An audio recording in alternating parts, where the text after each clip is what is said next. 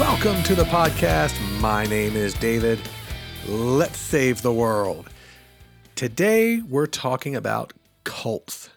This is one of the first episodes that I dreamed up when I decided to do this show. I saw a movie called Midsommar, which is amazing, one of my very favorite movies from the last few years. And by the way, I'm going to give some spoilers about that movie, so if you haven't seen it, do yourself a favor and watch it and then come back. When that movie ended, I actually had tears in my eyes. I was happy for her. And I was overjoyed that she had found this family and had connected on that level, and she had burned away her previous problems, the life and the trauma that she had endured, and she had found her new home. And I was kind of surprised to find when I got out of the theater and was talking to my friends that I was the only one who thought it was a happy ending.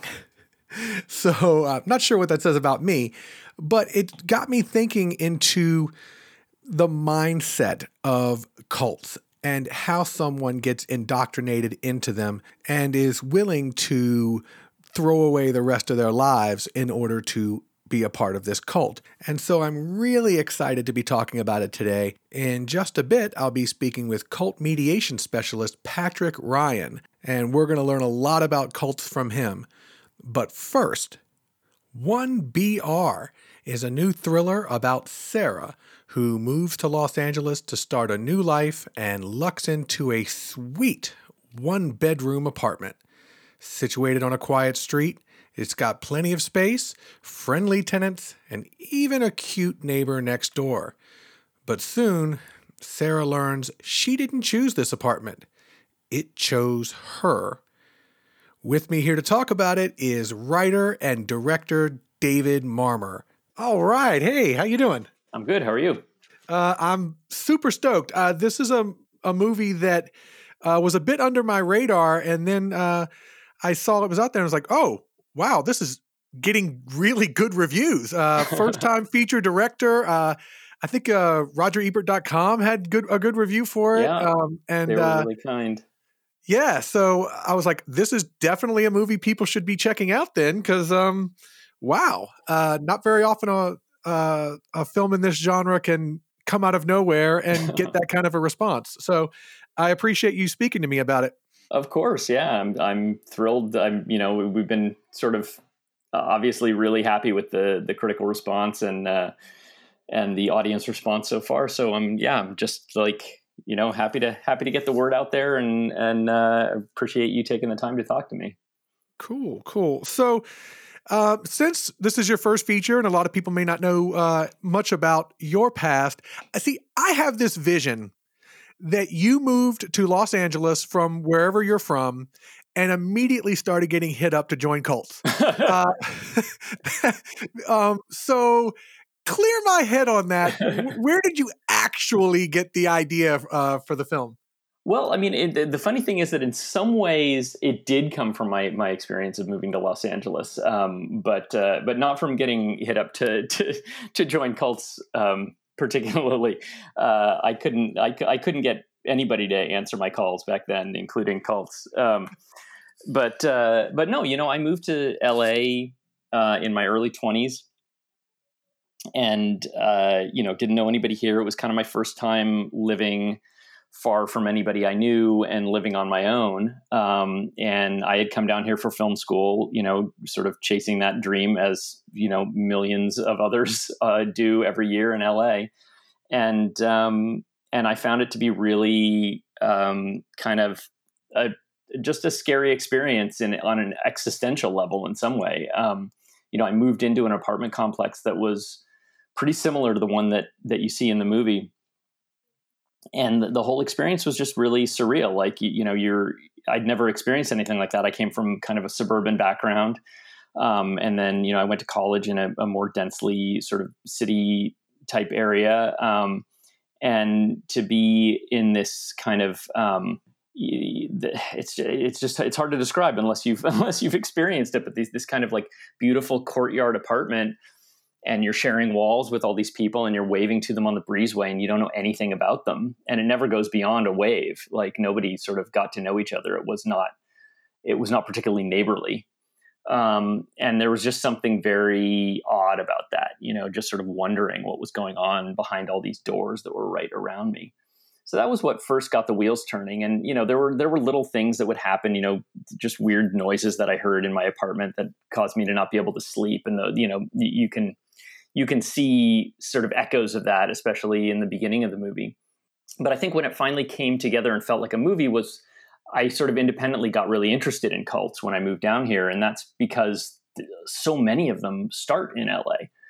From the Manson family to Synanon, which is probably the group that the movie is most closely based on, to the Source family. It seems to be kind of like a breeding ground for this type of thing. And I got really fascinated by it, as a lot of people are. I mean, they're fascinating sort of looks into human nature, right?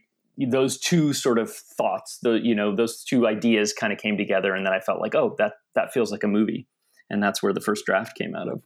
Yeah, I definitely think that Los Angeles is a great place to have it because just from the outsider view, I know like in middle America, they think of Los Angeles as, a bunch of Scientologists that live a completely different life than the normal average person does. So as soon as you kind of set yourself in Los Angeles, you go, okay, get ready for a certain mindset. I think that the apartment complex or what have you, that was a really cool place. I love the way it looked because there were times where it felt like a prison.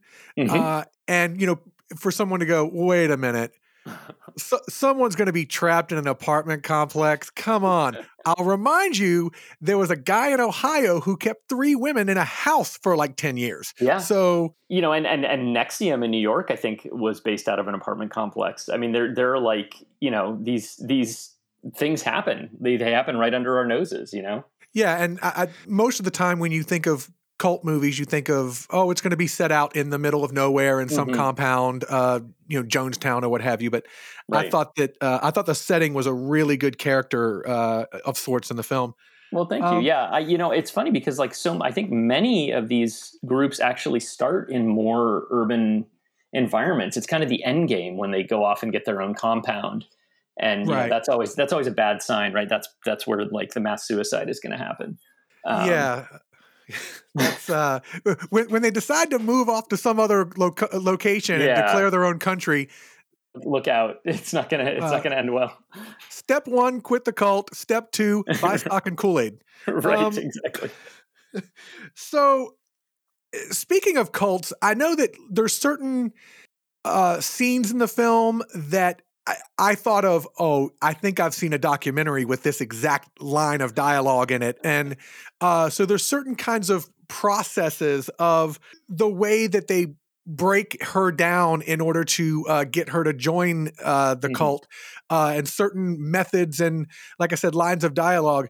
Did you intentionally kind of cherry pick some aspects of actual cults? Yes, yeah. So there's sort of two things going on in the movie. There's the sort of psychological techniques are really pretty much all taken from real groups. There are sort of things that are directly out of Synanon. There are some the polygraph stuff is pretty much auditing from Scientology, and then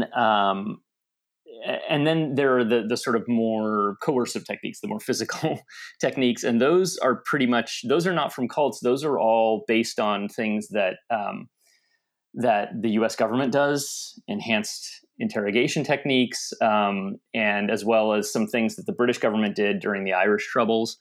So these are all, I made up hardly any of that stuff. That was all just stuff that people really do to other people, unfortunately.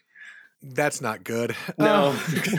Having seen the film, that's not a good thing to hear. No. Let's be nice to each other, folks. Yeah. There's a couple, this is much more of a drama thriller than it is a straight horror. If someone's looking for jump scares every scene, that's not going to happen. Right. But the scenes that do hit, I think because of the character development and such, they hit harder. I'll give a little trigger warning as far as animals go. There's a little bit of a cute little animal, cute little cat gets in trouble. Mm-hmm. And there's a scene, I don't want to give away too much, but there's a scene that almost reminded me of Jesus's stigmata. I don't know if that was intentional of like, hey, the stigmata and then the rebirth, that sort of thing. I mean, that's certainly, you couldn't write that scene without that crossing your mind. Yeah, I mean, I think that, it's in some ways I viewed that as being part of their symbolism in some way, that, when you come out of that phase of things, not to hopefully give too much away, but when you come out of that phase of things, you're kind of reborn into the community. So yeah, there's certainly, I'm not trying to be overt, obviously, like the movie is not meant to be any kind of Christian allegory, but these things are sort of deeply in our cultural memories, and it felt appropriate. Well, and I can see where an actual cult would simply steal aspects of Christianity to sell their idea. Yes. To me, that felt like something an actual cult would do. Right. Having no experience with cults myself, but well, I'm thankful to hear that. So apparently, if you start a cult, you can get Nicole Bryden Bloom to potentially join, which is exciting because she's amazing. Yeah, she's fantastic. I had never heard of her before. Can you tell me where you found her and how that came around? Because, like I said, I was not aware of who she was until then, and I'm like, wow, I need to keep an eye on what she does in the future. Yeah, no, I didn't know her particularly either. She, this was her first lead role in a movie. She had done episodes of TV and so forth. So she was definitely an up and coming actor, and she did a lot of theater. She's based in New York and does a lot of theater. And just not to interrupt, but yeah. Is there a single scene in this movie that she's not in? I'm trying to. Yeah, there are some brief moments where we're focused on Lisa. Yeah. Gotcha. But for the most part, no. Yeah, I remember telling everybody that going in, but specifically telling Nicole going in, like, just be ready because most of this movie is going to play on your face.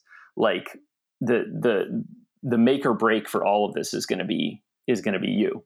Yeah. Not to put too much pressure on you, but she was totally unfazed by it. She's incredible. She put herself on tape. We sent out a casting call with some scenes, and they went out to the agencies, and she's with Gersh in New York, and Gersh were fantastic. They sent us a bunch of people. But she was one of the people who put herself on tape. And, as soon as I saw her audition, I kind of sat up because, I've done theater in the past as well. And with theater, you really are looking for just the strongest actor. You just want the strongest actor because you're 20 feet away from the audience. You can get an actor to play a different age, to play a different type. In film, you can't, especially with a movie like this, where we didn't have a lot of time, didn't have a lot of budget, you don't have time to be trying to force somebody's energy into a different energy, if that makes sense. And so, the first thing I saw was, oh, this person just feels like Sarah to me. And then, but there were other people who I felt that about as well. But then Nicole there were a couple things. One was that she was just so obviously smart. She had read the script, read the scenes that I'd sent, and understood them and interpreted them in a way that almost nobody else did. She was finding things that I hadn't thought of. And that always makes me sit up and go, okay. And I had specifically sent very difficult scenes, some of the harder scenes in the movie where there are a lot of sort of emotional layers going on. And it was all there, just even in the audition. And, so she was top of my list from the beginning, but we didn't actually cast her initially.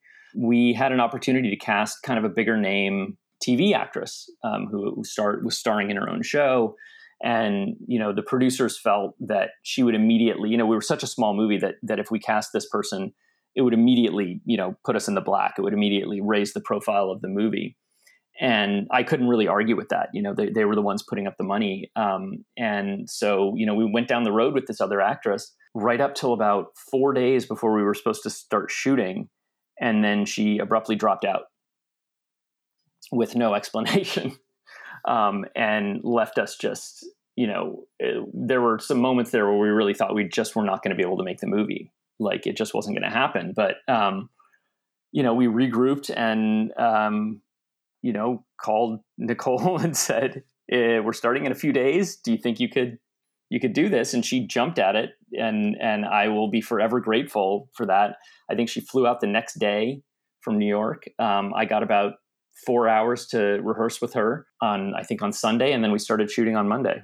Well, I can understand from a producer's standpoint of you want a big name in there because that's immediately going to draw interest and all. I get that, but as a viewer, if there was a big recognizable star in that role, I'm not sure I would have been able to buy it as much as here's someone coming to Los Angeles who isn't secure and is, confused and alone.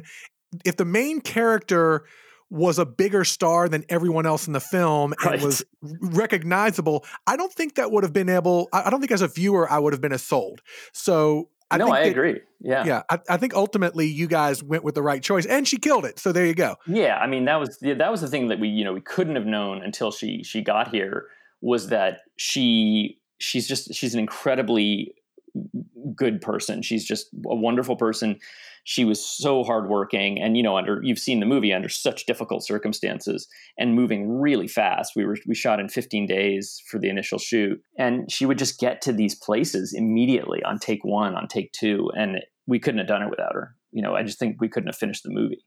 Well, I wonder how much of that, hey, you have the role, get on a plane and get out here now, that kind of confusion. I wonder if she was able to use that. I suppose that didn't hurt, And in fact, in the film, her character is estranged from her family. I won't explain why. She's insecure in her professional life in that she just moved to town and she's hoping she can make it. And she doesn't have any friends. Believe me, I know all about not having any friends. So was all of that kind of intentional in putting that in to make her the perfect choice for a cult to recruit? Because at that point, you're just looking for friends. You're looking for a connection. Yeah, I mean, all of those things that you picked up on everything. Like those are all the things that make a person vulnerable to these groups. There are people who are searching for something, people who are insecure, people who are lonely. Those are the people who gravitate toward these groups and are easily victimized. So yeah, that was certainly part of it. It also was in some ways, again, that autobiographical, like all those sort of aspects of her personality came from how I felt when I first moved here. You move to LA, with big dreams and, I'm going to be somebody. And then you get here and you see the scale of it and how many people are already here, super smart, driven people, super talented people. And, it just is overwhelming. So that feeling came directly from my own experience, but it is also, it is in factually what these cults are looking for. Right. Well, and that's one thing is all of the most talented people and all of the most beautiful women in every city and every town in the country, they all moved to LA. Yes. And suddenly, Yeah. Everyone around me is exactly in the same spot as I am. Right, so right. It's and maybe that's why the cults form. I mean, I think like that's one reason why LA, I think it is a uniquely sort of isolating place, and a place where people come with sort of, big dreams that tend to not pan out all the time. They're panning out for everyone involved in this film. I just want to say that. Well, I really appreciate that. So some of the other characters, one thing that really kind of hit me, and I'm not gonna give away too much, but Miss Stanhope, I thought that was a perfect addition to the film because, and I won't give away the whole story arc with that, but it really connected with me of this is her mom. It's obviously not her mom. It's a character she's never met before until she moves to LA, but it really felt like what a perfect way to indoctrinate someone, because in so many ways she took on that motherly figure. When creating the other characters to circle her, did you kind of say, yeah, I'm going to mess with her with this one and the guy down the hallway is a boyfriend potentially, right? Did you kind of create them specifically to torture this girl? It's funny. Yeah. In some ways, yes. The answer to that is yes. I think, the job of any writer is basically to torture your main character as much as possible. Like that's what you do in the course of a story. You find the triggers and you find the weaknesses and you push on them. But it's funny, I think it was a kind of an intuitive process for me. I started kind of figuring out who was in the complex, and part of it was just looking around the complex I was living at the time and seeing who was there. And there was kind of this ghostly waif-like old woman who would come out on her balcony in a dressing gown and smoke a cigarette on the balcony. And I never spoke to her, but I would just see her up there. And that was the initial seed for Miss Stanhope, was just wondering who this person is. But then as you go through the writing process and as you're rewriting and editing, you start to see the connections. And in fact, you hit on it exactly. Pretty much everybody in the movie, everybody in the community around her is a surrogate family member in some way. Jerry is a surrogate father, and Brian is like you say, a surrogate, boyfriend or partner, and Stanhope is definitely a surrogate mother. You mean the things that you find out about sort of Sarah's backstory with her mother, you understand why she reacts to Miss Stanhope the way she does. That was all intentional, but not sort of pre-planned, if that makes sense. Right. Well, you're just that darn good. Honestly, it's about I'm not being afraid to do a whole lot of drafts, because you discover things with each draft. That's what happens to me anyway. Right. So writers out there, don't think that what you wrote first was perfect. Right. See, we're learning here. Yes, it's a learning process. Educational. And I will say that he is starting his own cult. So if you guys want to learn more about writing, yes. yeah, there you go. And so you mentioned that the shooting schedule was really tight. I understand that you guys blazed through this in a public place. Yeah, so all the apartment exteriors. So whenever you see the breezeways, the pool, that trellis area, the front foyer, all that was in a real apartment complex that was full of residents. We couldn't afford to close down an apartment complex or anything like that. So we found this place up in Chatsworth, and for whatever reason, they were willing to let us shoot there for 4 days. For a reasonable price. And, we had to kind of dodge around the residents. But a lot of the people who lived there were lovely in a way that I am not used to shooting in LA, where people tend to be really upset about film crews because they happen all the time. These people were really nice. They were very accommodating. A few of them actually appear in the movie as extras. They were just interested and wanted to kind of hang out. So, the difficulties of it were, that it was unlike the complex in the movie. It was not a no pets complex, so there were barking dogs that were constantly we had to wait for, and it's a really big complex. So just getting from one end of it to the other would sometimes take it was almost like a company move. It would take a half hour just to get everybody from one end to the other. And then the trickiest part was that we didn't have access to any of the apartments. So we couldn't open any of the doors, and it's I don't want to sort of kill the magic, hopefully, but whenever you see Brian come out of his apartment, we had to do so much weird camera stuff to get that to look like he was actually coming out of the apartment. And you'll notice you never see his door open. Huh. Well, I'm going to rewatch it, and and discover the magic. It's all sound effects. I was wondering about that actually because, you can't throw a script in Los Angeles without hitting 4 actors. And I was wondering, when they set up in that apartment complex, were there people that were angry were there like out of work actors that were angry that they weren't in the film? Probably, but so they ended up in the film. They ended up as extras, hanging out.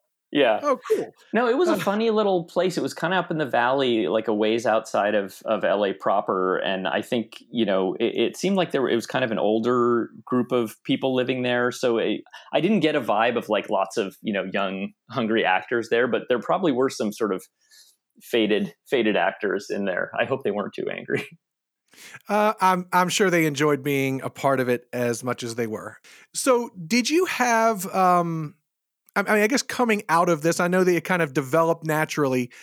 Is there a message you want people to have as they come out of this, or is this just a fictional story of something that happened? I'd say like my first responsibility and the first thing that I would hope is just that people enjoy it. That it's entertaining, that they're not bored, that they feel like they got something out of it.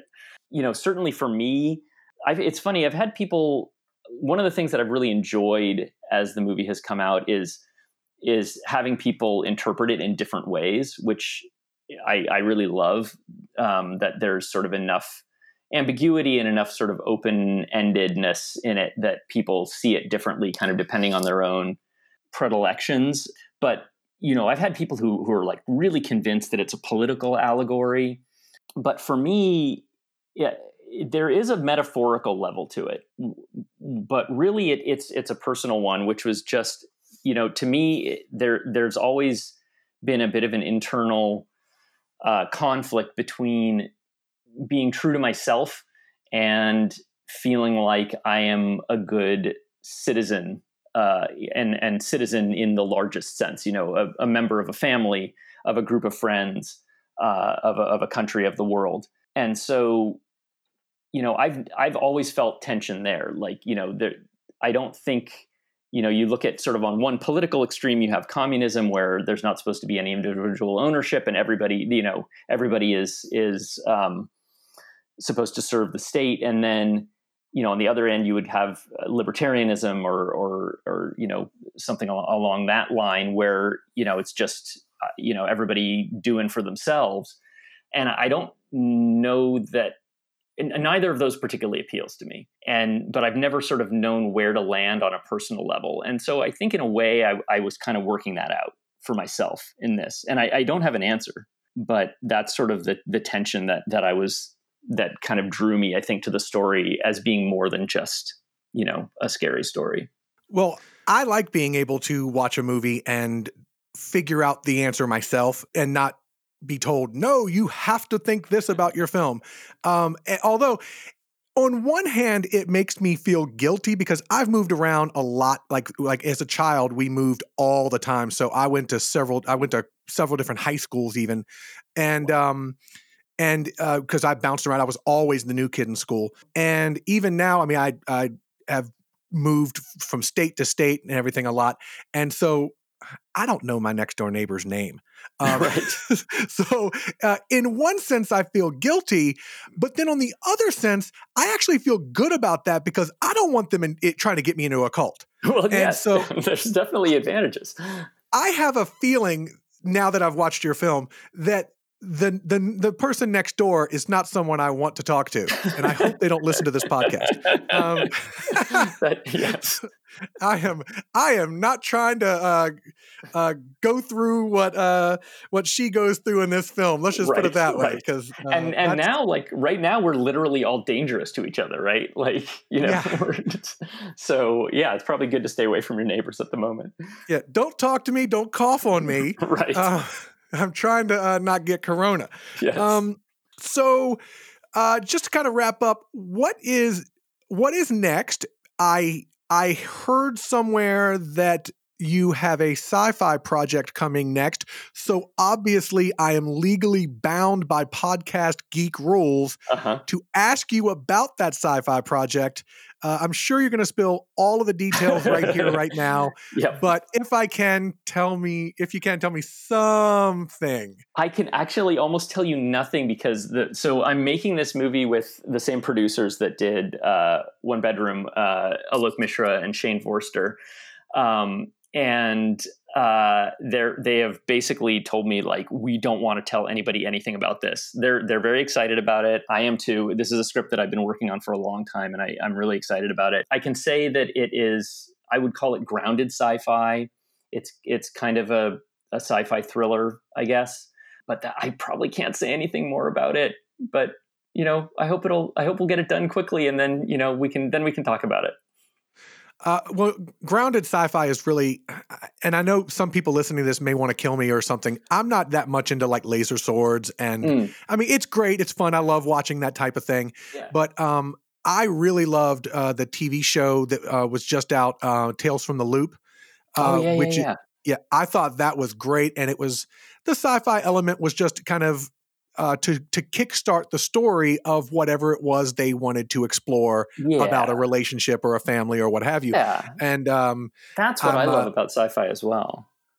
Yeah. So I think that what you've done with this film of creating a character that we empathize with and care about, and then have to watch her go through what she goes through. I think that if you've got that same kind of a stew cooking for the sci-fi world, that's very exciting to hear.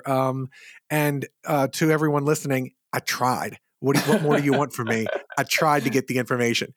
So I guess everyone who hasn't seen One Bedroom, check it out.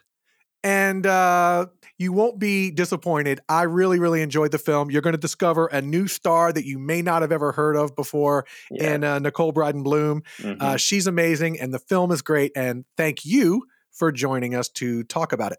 Oh, thank you so much. I really appreciate it. So now I want to try to have a better understanding of cults. Why do people join them? Why do they stay? And the inner workings of the cults, and how do you escape it?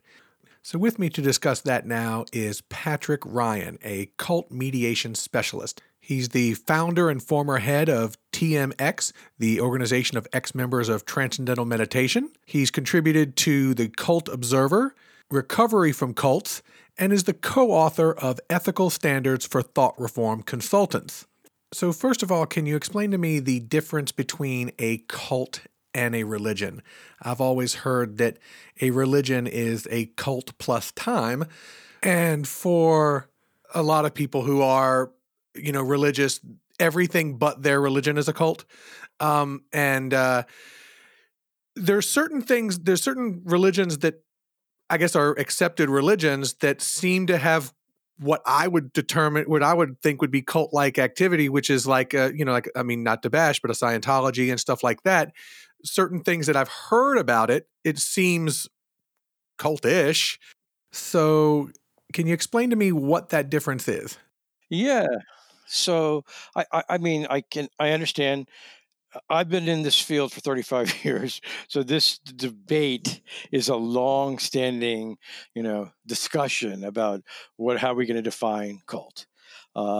So what we've found is that groups, and I'll use that word instead of cult, groups are different from time to time and place to place.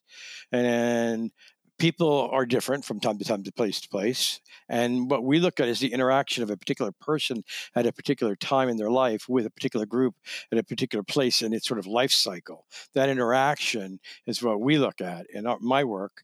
And so some people can have a cultic relationship with a group, and another person in the same group could not have a cultic relationship with that group. So I think to illustrate it, the group I was involved in I was a follower of Maharishi Mahesh Yogi and Transcendental Meditation. So most people who learn TM are not in a cult. They've probably spent way too much money to learn a technique. They've been lied to about its origins, and they've been lied to about a lot of things. Having been a teacher, I know we lied to people. We called it the sweet truth. So my mother learned TM.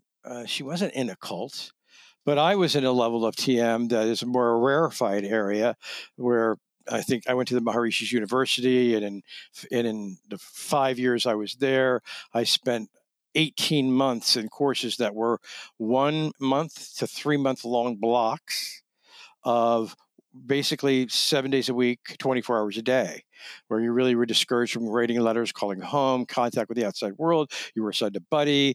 So I was in that TM. I had a cultic relationship with it. And at the upper levels, that it's fostered. But most people don't.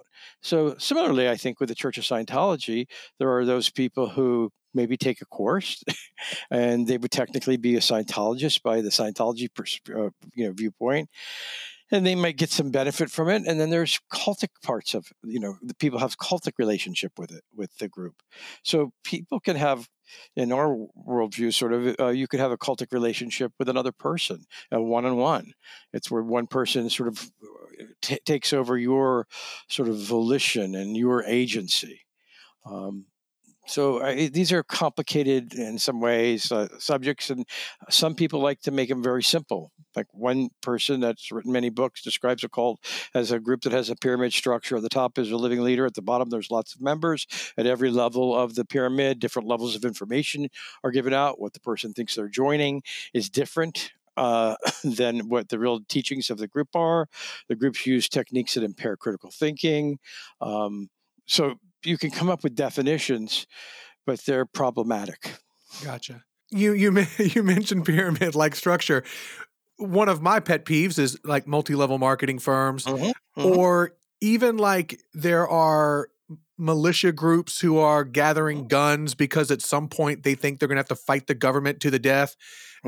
Are these also pseudo-culty, or? Well, they can be, certainly. I mean, I wouldn't disagree with you. I know that my colleague, Joe Kelly, had worked a lot with multi-level marketing groups, and there was a particular one that is very popular and one of the founding people who connected their families, in our government. There was two physicians who gave up their practices. One was a surgeon to sell these products.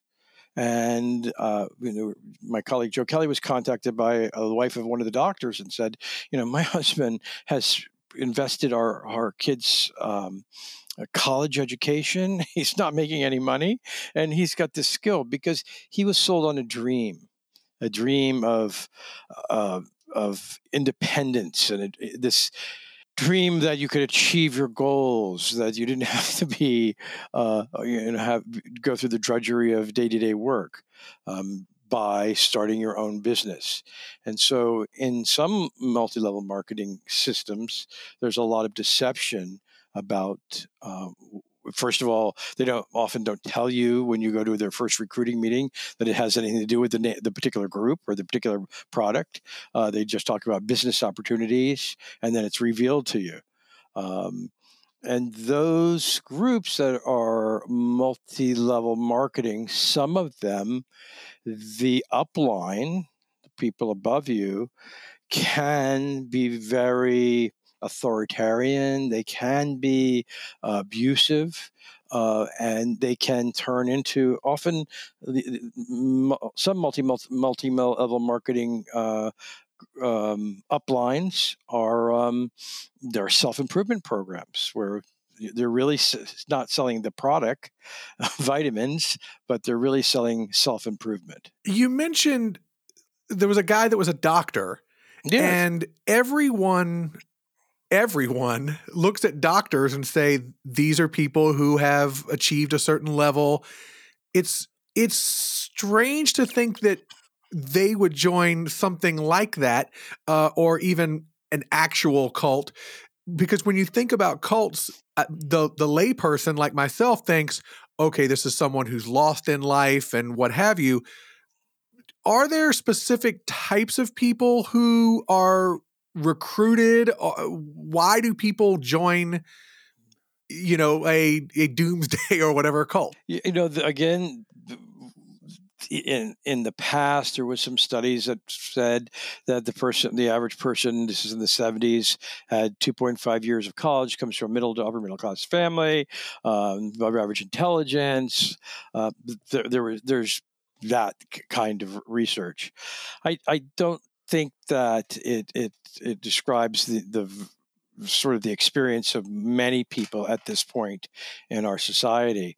Groups, when people join groups, often you're dealing with abstract concepts.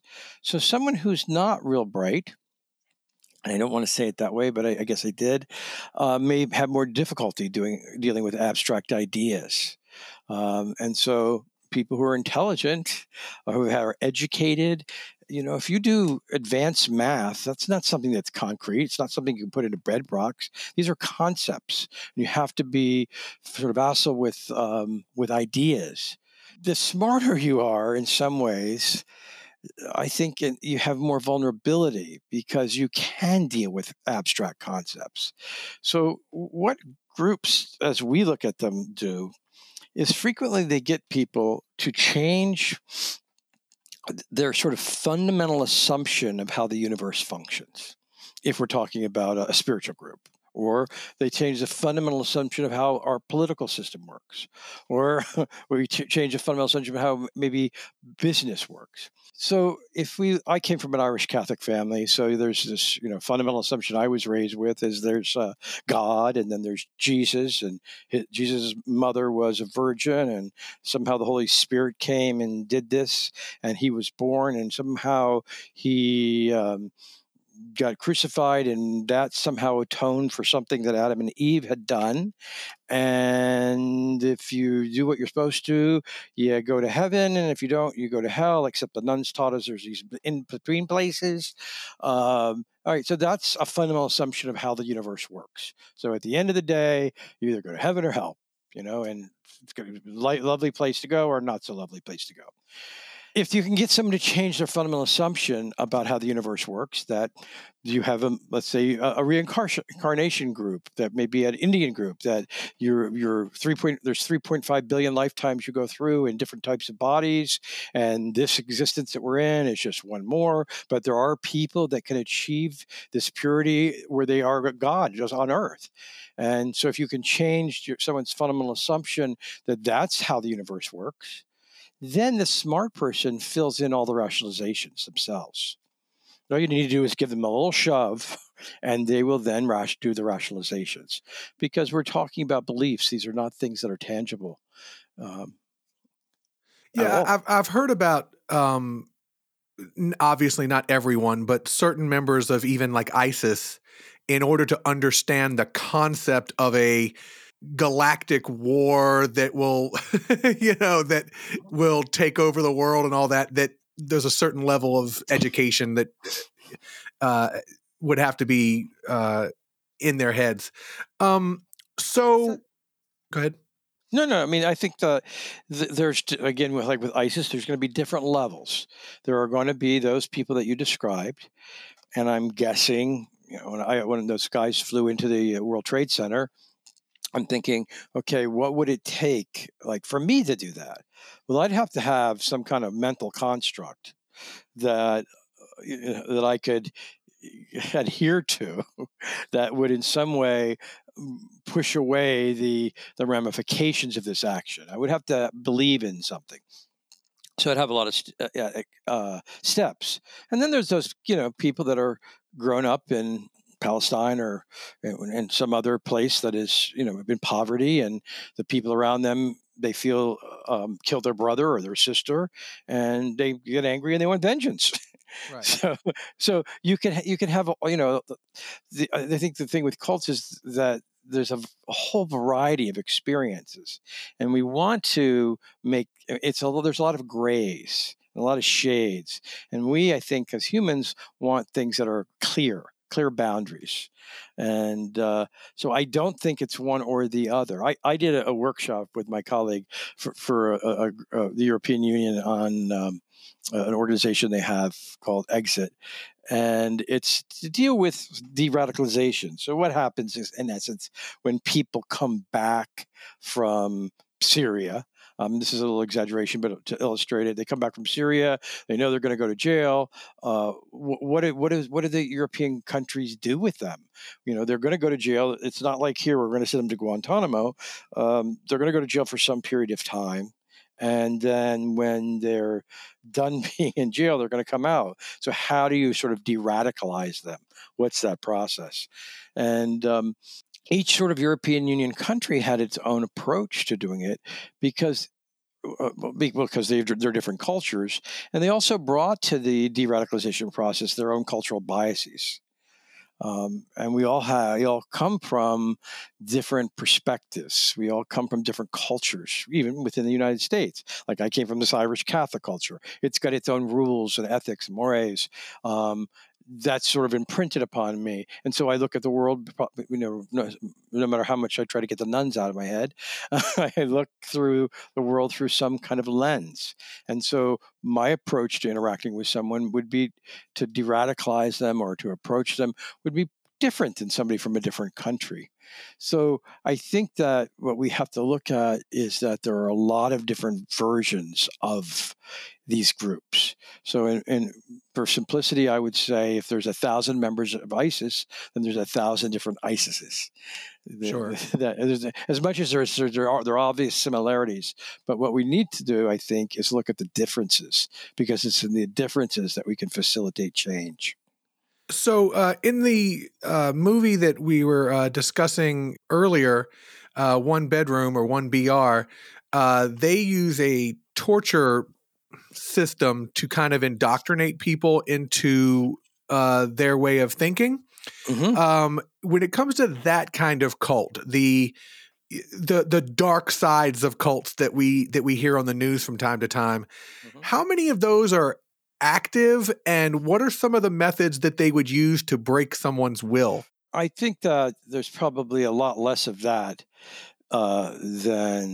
than groups that you might call cultic that don't use torture and don't use those things. So that more describes when there's torture involved, classic brainwashing, and we would probably be looking at the works of Robert J. Lifton, who studied the prisoners of war who came home from Korea, and people who were put in environments where there was torture. And in essence, there was a gun to their head, a metaphorical gun or a physical gun, that said that either you believe or you die. So it's either you're with us or we'll dispense with your existence. So I'm with them. Go ahead. I'm with them. If it comes down to it.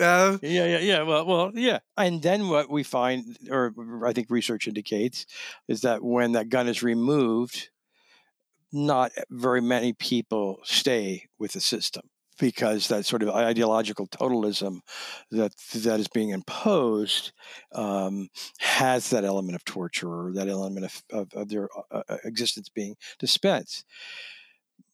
Groups can achieve the same thing of getting allegiance by a lot more subtle ways.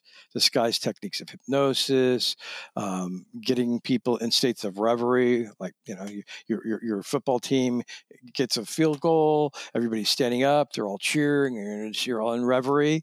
Those are times when our critical thinking is sort of slackened off, and people are more susceptible to suggestions or ideas.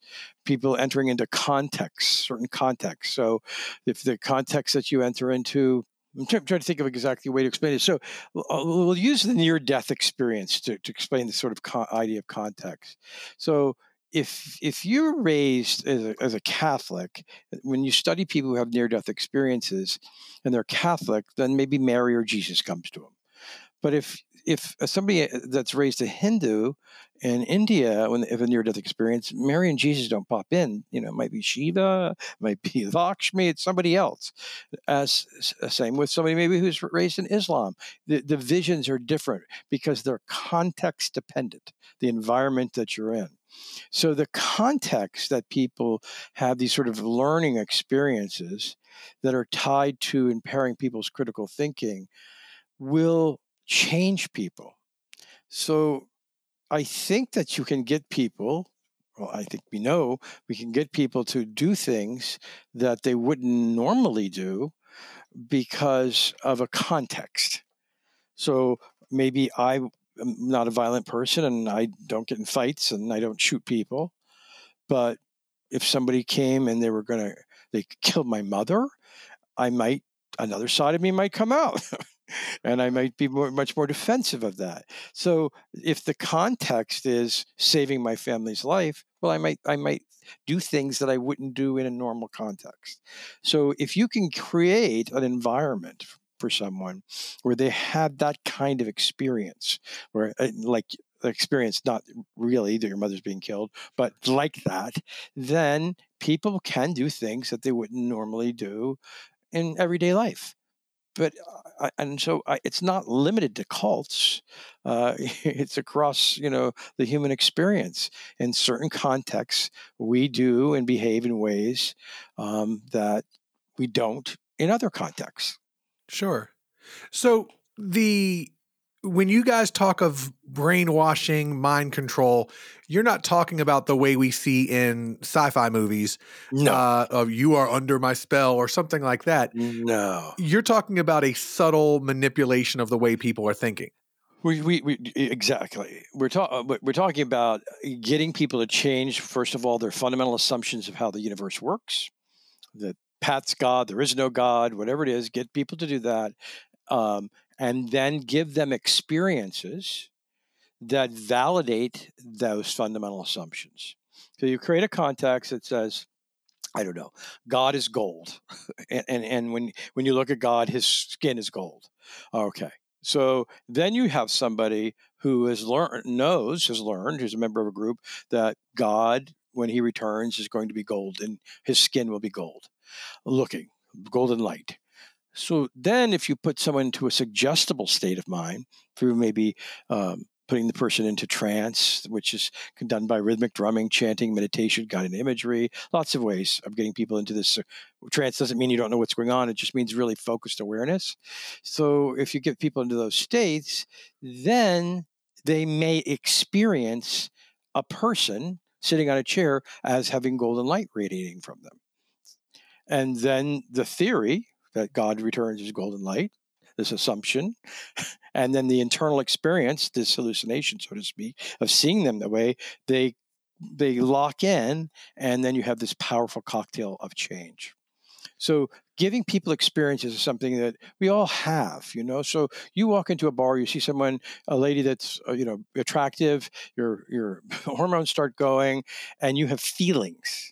And those feelings are not intellectual, they're emotions. They bypass sort of intellectual. I mean, you could think about it, all the processes, but usually it's a feeling state. So what groups are good at doing successful groups is to induce experiences in people that bind them, like falling in love. But in this case, it might be falling in love with an idea or a teacher. And it's a sort of maybe a different type of love, maybe not a romantic love, but love is not rational. No, it's not. So, and I'm not talking about that from experience. So what about the leaders of these groups? You're Jim Jones, who I understand that a lot of people were shot, but I guess some people willingly drank the cocktail, or a Manson who can get people to kill. Is there a certain charisma, or what is it about these people that can get people to do, I mean, for lack of a better term, crazy things? Yeah. So just to on the Jim Jones piece, I think the majority of the people, and I don't know the number, I have the research, but it's a huge number of those people were either shot or forced to take the poison. Yeah. Oh, okay. I mean, I think there was 930 some people that died, and it may have been over 800 people were forced. So gotcha. Yeah, there's a movie called The Sacrament that is kind of a retelling of that. But yeah, so the leaders can be charismatic, certainly, and charisma is something that's not tangible. frequently, leaders also, some can not be charismatic, just as long as their lieutenants are. Their lieutenants can recruit and tell you how wonderful this leader is. But some of them are psychopaths that basically their needs are what your needs are not, or your person is not a consideration for them. It's what their needs are. And so that's how they live. I mean, so there are people who are just not good people, and in our society, there are people, and we lock them up, we put them away. But we live in a country, and there's many countries that have freedom of religion, the freedom of, we can express any idea we want, no matter how strange it is. It's only when we act upon it that there's a problem. And so Jim Jones, for example, Rosalind Carter campaigned with him. Willie Brown said he was one of the greatest men. All these political people aligned themselves with him when he was in San Francisco because of the good works that he was doing. And you couldn't do a lot of things. I think he was even on the election commission, if I'm not mistaken. You couldn't do a lot of things in San Francisco politically without Jim Jones's support. He was, he had the political side to it. Now, he also had another side to him. And when that started manifesting, I guess that could be debatable. But certainly, as there's that expression, power corrupts, and absolute power corrupts absolutely. He moved in a more narcissistic, megalomaniac way, and with him came followers. And those who didn't go along with it, sometimes were beaten, and bad things were done to them. And when families, there's some evidence that when families wanted to leave, and when they created this, the place in Guyana, he had all the kids of the group go down to go to our camp, and they went to the camp, but they weren't allowed out. So their parents had to come down to get them. And then they didn't get to leave. So I think that it's a slippery slope. There are those crazy people that are megalomaniacs, and they do these bad things. And then there are people who are just self-centered and narcissistic, and they want people to believe what they have to say. And there are people that, for example, have hallucinations, and if you start hallucinating, people say you're crazy. But if I can get you to have the same hallucinations that I have, then I'm not crazy, because we have a shared experience.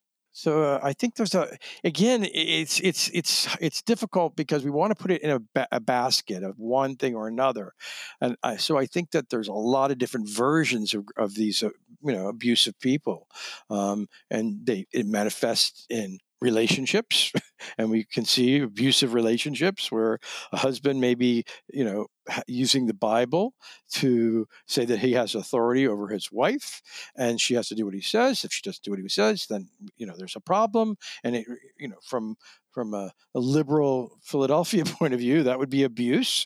But within those cultures and religious systems, not abuse. I mean, it's abuse either way you go, but it's not viewed as abuse. It's viewed as doing what God wants me to do, which is be submissive to my husband. Right. He has to be the head. Yeah. And I think that was it Heaven's Gate or something where everybody Hale Bopp comet was coming so they can kill themselves, and I guess everyone involved with that, I mean, including the leader, has to actually believe that, right? I mean, they're not lying, right? Or I believe, and so we're going from what research says to my beliefs. My beliefs are that, and then from experience, that everyone in groups have doubts all the time. And so what groups are good at doing is getting you to sublimate those doubts. They give you strategies not to dwell on the doubts.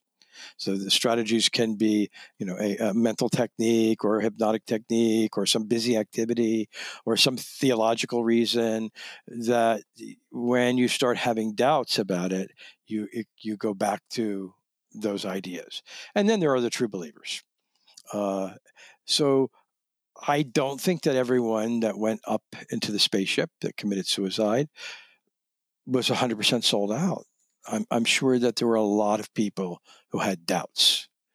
But sometimes the structure of some groups is that you become so isolated from your family, from your previous identity, that there doesn't seem to be a way to connect back to that. And so in my work, especially, what I try to do is to teach families is how to connect back to, how to make a smooth path for the person to come back to, have something on the outside. Because when you don't have that and you're in a closed system, then you could come to the view that it's either I stay with a group or I don't exist, because I have nowhere else to come to. I have nothing. And so some people stay in these systems to protect their investment. You've been doing this for 25 years. It's got to be true. But what if it's not? Then what does that mean? Yeah. And think about that in terms of marriages or, relationships. People are in relationships and then they find out something about their partner that they didn't know. And they're like, what happened? Why didn't I see that? But they might continue with it because they're protecting their investment. And then we have that in our politics. We have it in politics all the time. And we know from research on leaders tend to lie, of all persuasions. They're persuasive things. But, then they kick into this sort of, people kick into tribal qualities, and tribe takes over. And I think that's something we probably all experience, because our family is like a tribe, or our neighborhood's a tribe, our political party's a tribe, our church is a tribe. And when our tribe gets attacked, or we feel it's being attacked, we sometimes don't think about the bad parts of what our family has done, or our neighbors have done, or our community has done. We don't think about that. We think about our tribes being attacked. Gotcha. So there's a really great cult movie called Martha, Marcy, May, Marlene, about a lady who leaves the cult and has those leftover impact, PTSD, whatever you want to call it. Can you get into a little bit about, for those who successfully leave a cult, what is, obviously it's different for every person, but is there that lasting effect of like the lingering thoughts of the cult? So the research indicates that about 1 million people join and leave groups in North America every year. And about 90% of the people who join a group leave on their own. It's just a matter of when. Could be for the first day, could be 50 years, but most people leave on their own.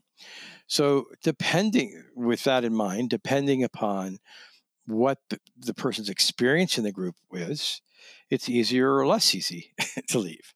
So if you join a group and you learn to meditate, and then it's a cult, and you buy into it, and you're 18 years old, and when you're 19, then there's something else that comes along, and you leave that group, and probably not going to have long. You fall in love, or something else takes over, and your life moves on. There are people who maybe their families in the group, and when they leave the group, they're cut off from their children. So they have the choice of I can leave, but if I leave, I never can talk to my kids again.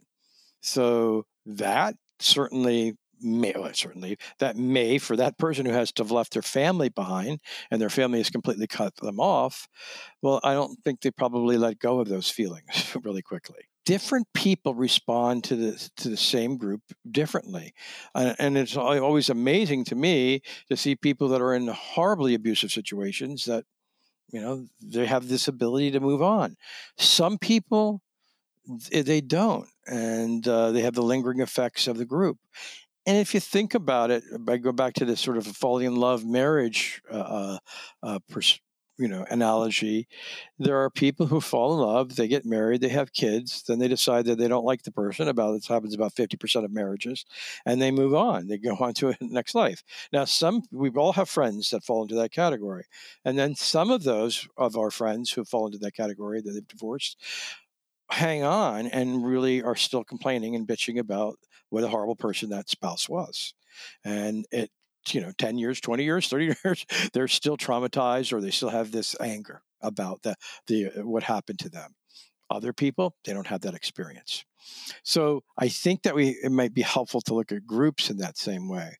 So in our work, and I was affiliated with the International Cultic Studies Association, and in our cult sort of recovery work, what we're focused on are those people that have had difficulties, have been ostracized, have the PTSD, have those experiences. So the sort of sampling of people that I would run into are the people that you are sort of describing. But I don't want to minimize that not everybody has that experience. I mean, as humans, we're resilient. You know, I went to Catholic school for 9 months, and it was for me, it was a traumatizing experience. You know, other people went through the same traumatizing experience, and it wasn't traumatizing to them. You know, the nuns were horrible. So it's just everyone has a different sort of reaction to these our life's experience, and I think that if we look at it that way, the way I'm trying to paint is that to help people see that being affiliated with these groups is something that can happen to anyone given the right circumstances, because the mechanisms aren't much different than the mechanisms that we have in our own lives about how we adopt beliefs, how we adopt cultures, how we separate from cultures, how we change, the influence that our social groups have on us, our political groups. I mean, it's the nature of sort of the human condition. But you know, there are bad groups, or there are bad people who get people to do bad things, and there's no doubt about it. Yeah. Well, even like you mentioned before, with a sporting group, you know, like a football team, your favorite football team can commit a penalty, and you don't see it. You just you don't. You know, why would the ref call that? So. Tell me about the work that you do in cult mediation. Sure. A family would come to you and talk about say someone in their family is in a cult and they want to get them out, or do you deal with them after the fact? Or well, and all of those, everything you described. So if we could take, you know, I mean, because I look at every situation as unique and don't lump things together. So, but to illustrate, so somebody joins a group that their family doesn't like, and thinks that the group has a bad history and that there could be potential harm. So, if my child decides they were going to join ISIS, I'd probably, you know, be crazy because ISIS has this history. Sure. So, what I would want to do is the first thing we would do is to have the parents fill out very lengthy intake forms, so that we can understand the nature of that child, a person, an adult, or whoever it is joining the group. What's their history like? There's what background did they come from? Were they the kind of person who, you know, in 10th grade, they were obsessed with soccer. In 11th grade, it was violin. And in 12th grade, it was speaking French. Are they the kind of person that gets totally absorbed in something and then they drop it and go on to something else and drop it? Or are they the kind of person who picks up and just stays with the one thing? They become obsessed. Might give us some insight into what their connection is going to be to the group. So is my child just reading ISIS material? Because they're curious, or because they're doing a research project for school, or because they think the ideas are interesting, or they are disenfranchised by their friends and society, and they see injustice in the world, and they think that these ideas are meaningful to them. It answers some of those ideas. So we want to sort that out. What category it is it in? Because if the research is correct that about 90% of the people who join groups leave, then what we want to do is create an environment where it's easy for someone to leave. So when I believe that if you're a parent and you're having conflict with your loved one, and as long as you're in conflict with them and they're in a group, they don't have to think about their own things that they don't like about the group because they've got an enemy. They have they have the enemy, right? Which is I guess I'm assuming why they want to drive a wedge between you and family. Well, I think that it's sort of a chicken and the egg kind of thing, but a family's reactions to someone adopting a new belief, family's reactions to their daughter or their son falling in love with somebody they don't like, that comes from the wrong side of the tracks, that doesn't fit into their cultural milieu, or any of those things. They're the wrong political party. Any of those kinds of things, it makes it, the person doesn't have to think about the ideas and the things that they're doing. They do, but they don't have to when you have this enemy. So if we look in politics today, as long as we can talk about how horrible the Democrats are if we're a Republican, or we can talk about how bad the Republicans are if we're a Democrat, because we don't have to think about the nuance. What we can do is have something to focus our attention on that's not the uncomfortable feelings that we have within ourselves. So in helping a family, first we want to identify, learn about the person, sort of what their makeup is.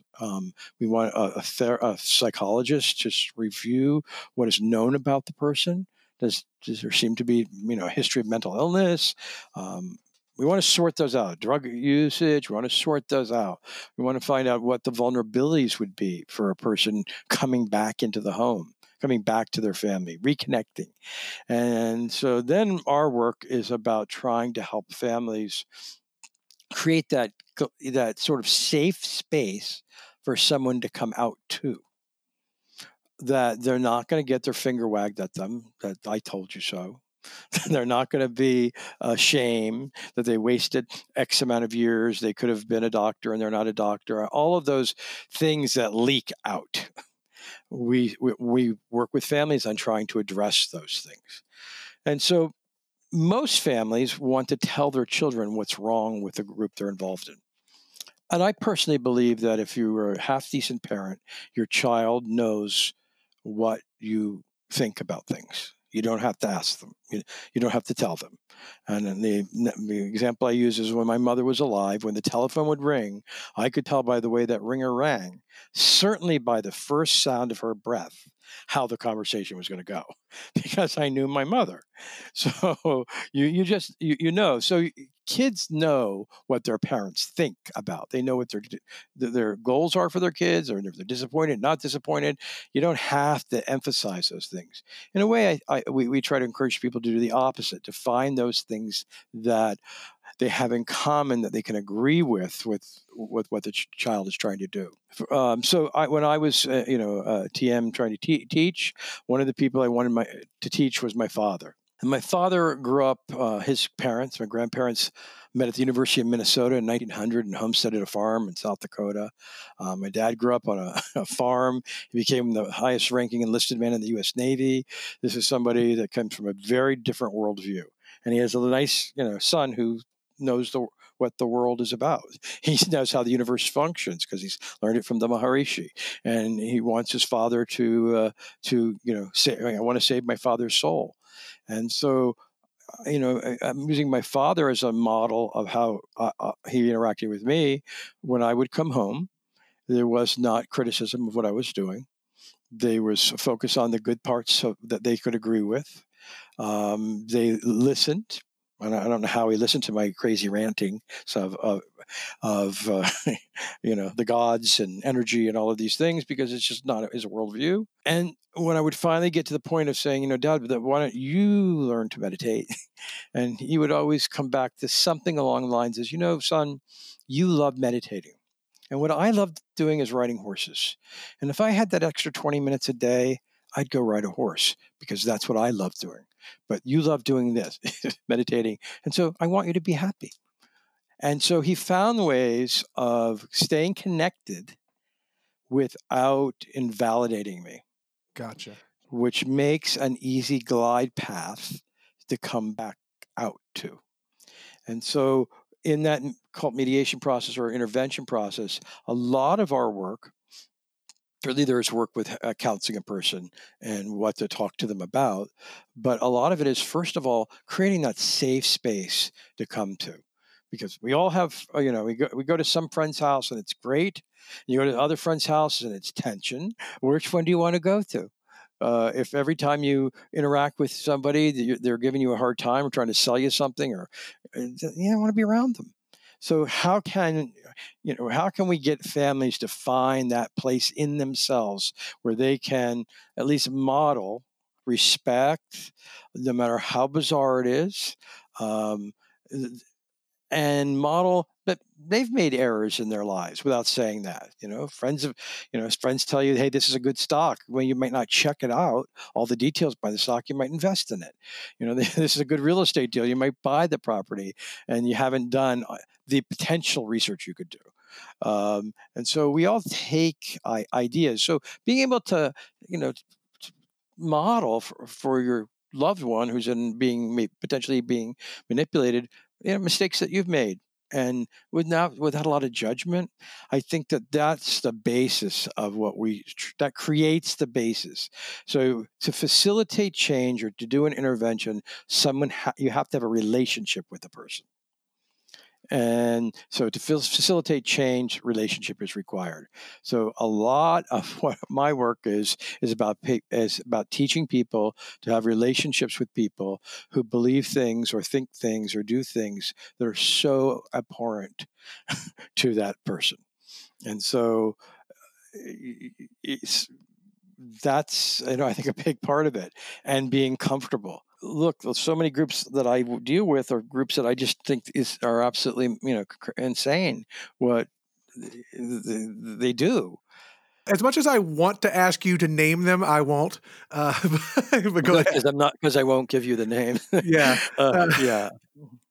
Because I'm not there's people who are cult fighters, so to speak, and with all the caveats of the word cult that we've talked about earlier. Sure. And their idea is to fight the group. And, they put their attention on that, getting back at families trying to invalidate. Well, the reality is, in my 35 years in this field, a handful of group leaders have been shut down. And even those who have been shut down, they still have followers. Even like you mentioned, if you're saying to your daughter, you will not see that boy anymore. Yeah. Well, suddenly that boy looks really great to that daughter. Yes. and so I definitely see the advantage of, I know your instinct is to tell them how foolish they've been and how, right, they've made a big mistake because they no longer believe in what you believe in or whatever, but don't come from a place of antagonism or whatever. Yeah. Come from a place of respect. Yeah. And I can also see where fighting that urge is something that you would have to instill in them. Absolutely. What I ask families to do, if my child did that, I'd be bat raving crazy. I'd be doing everything I would tell them not to do, because those are the instincts. Right. So people engage like me because, in my experience of 35 years of doing this is what I find is successful. And I think that the research backs up. This is what is helpful. And fundamentally, it is, how do you stay connected to somebody you disagree with? I had a sister who was married to a guy that my father really did not like. And when he would walk in the room, the veins would come out on his forehead. He just did not like this person. I knew it, and everybody knew it. But he was respectful, kind, treated him like everyone else. But he had his feelings about the person. And so, because if he didn't do that, he wouldn't have a connection with my sister. Right. And so when it got really bad, my father was a safe place to come to for my sister. And so I really think it's really important for people in family systems to find somebody. It doesn't have to be a family member, somebody that can play that role of being that lifeline, that anchor, that beachhead on the outside. And I think it makes it easier for people to leave. And also, if you're saying there's this Xenu guy and Thetans or whatever, and that's all crazy. Well, it's pretty out there that God took human form and then died for our sins too. So yeah. These are beliefs. These are beliefs. They're beliefs, and beliefs are not necessarily rational. So let's say, just to wrap things up, let's say that someone has a family member who is in a cult, or they believe that it's a bad situation, and they want to help facilitate the exit from that. What would the steps be that they would take to get a hold of you, or what have you? So we have a number of websites: Cult Mediation, Cult Intervention 101.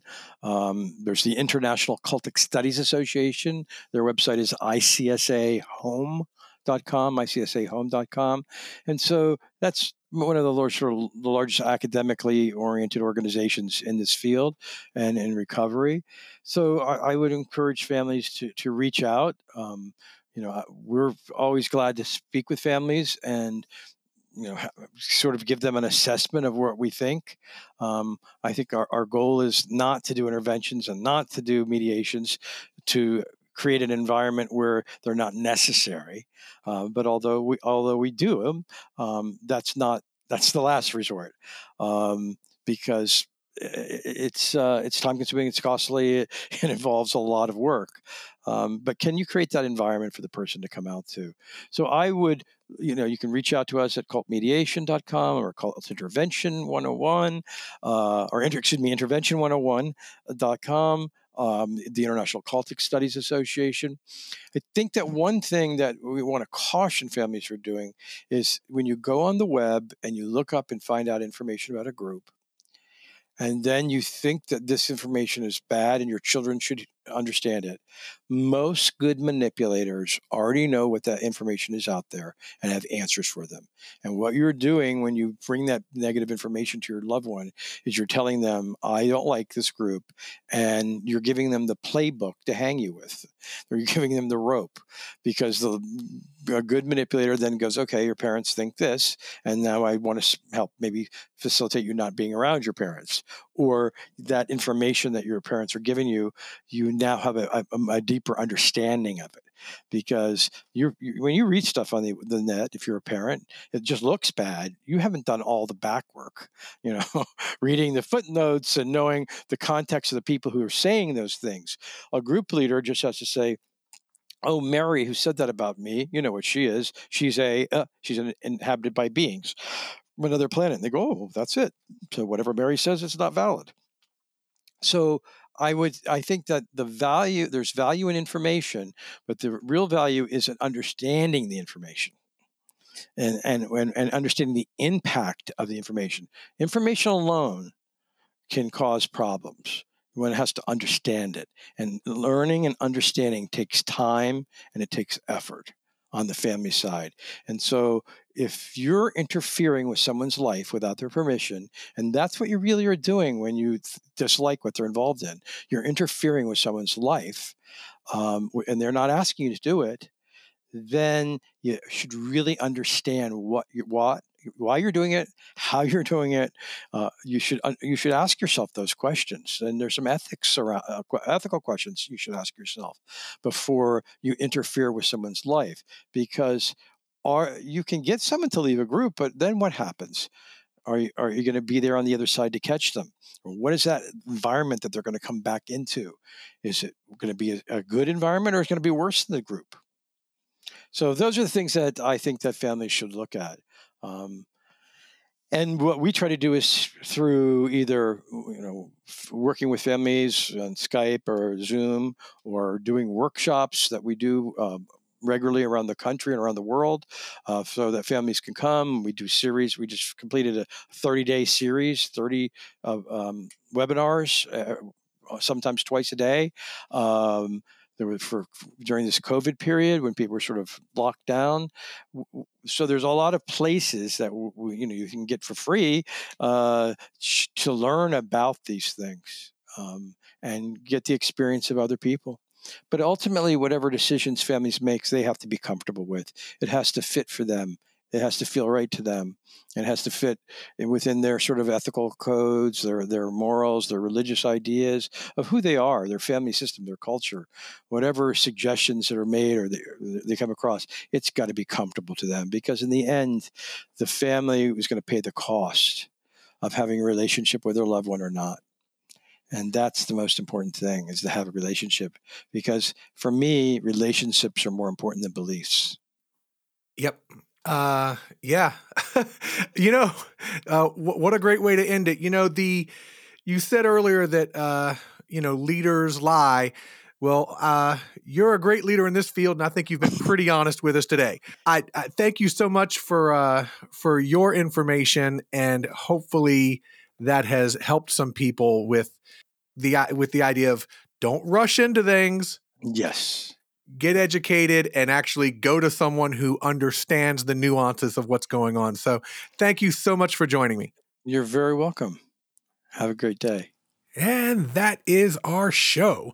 I'd like to thank my guests, 1BR writer-director David Marmer and cult mediation specialist Patrick Ryan. And of course, thank all of you for listening. Please follow us on Facebook, Instagram, and Twitter. And remember, like any great franchise, your story isn't over yet.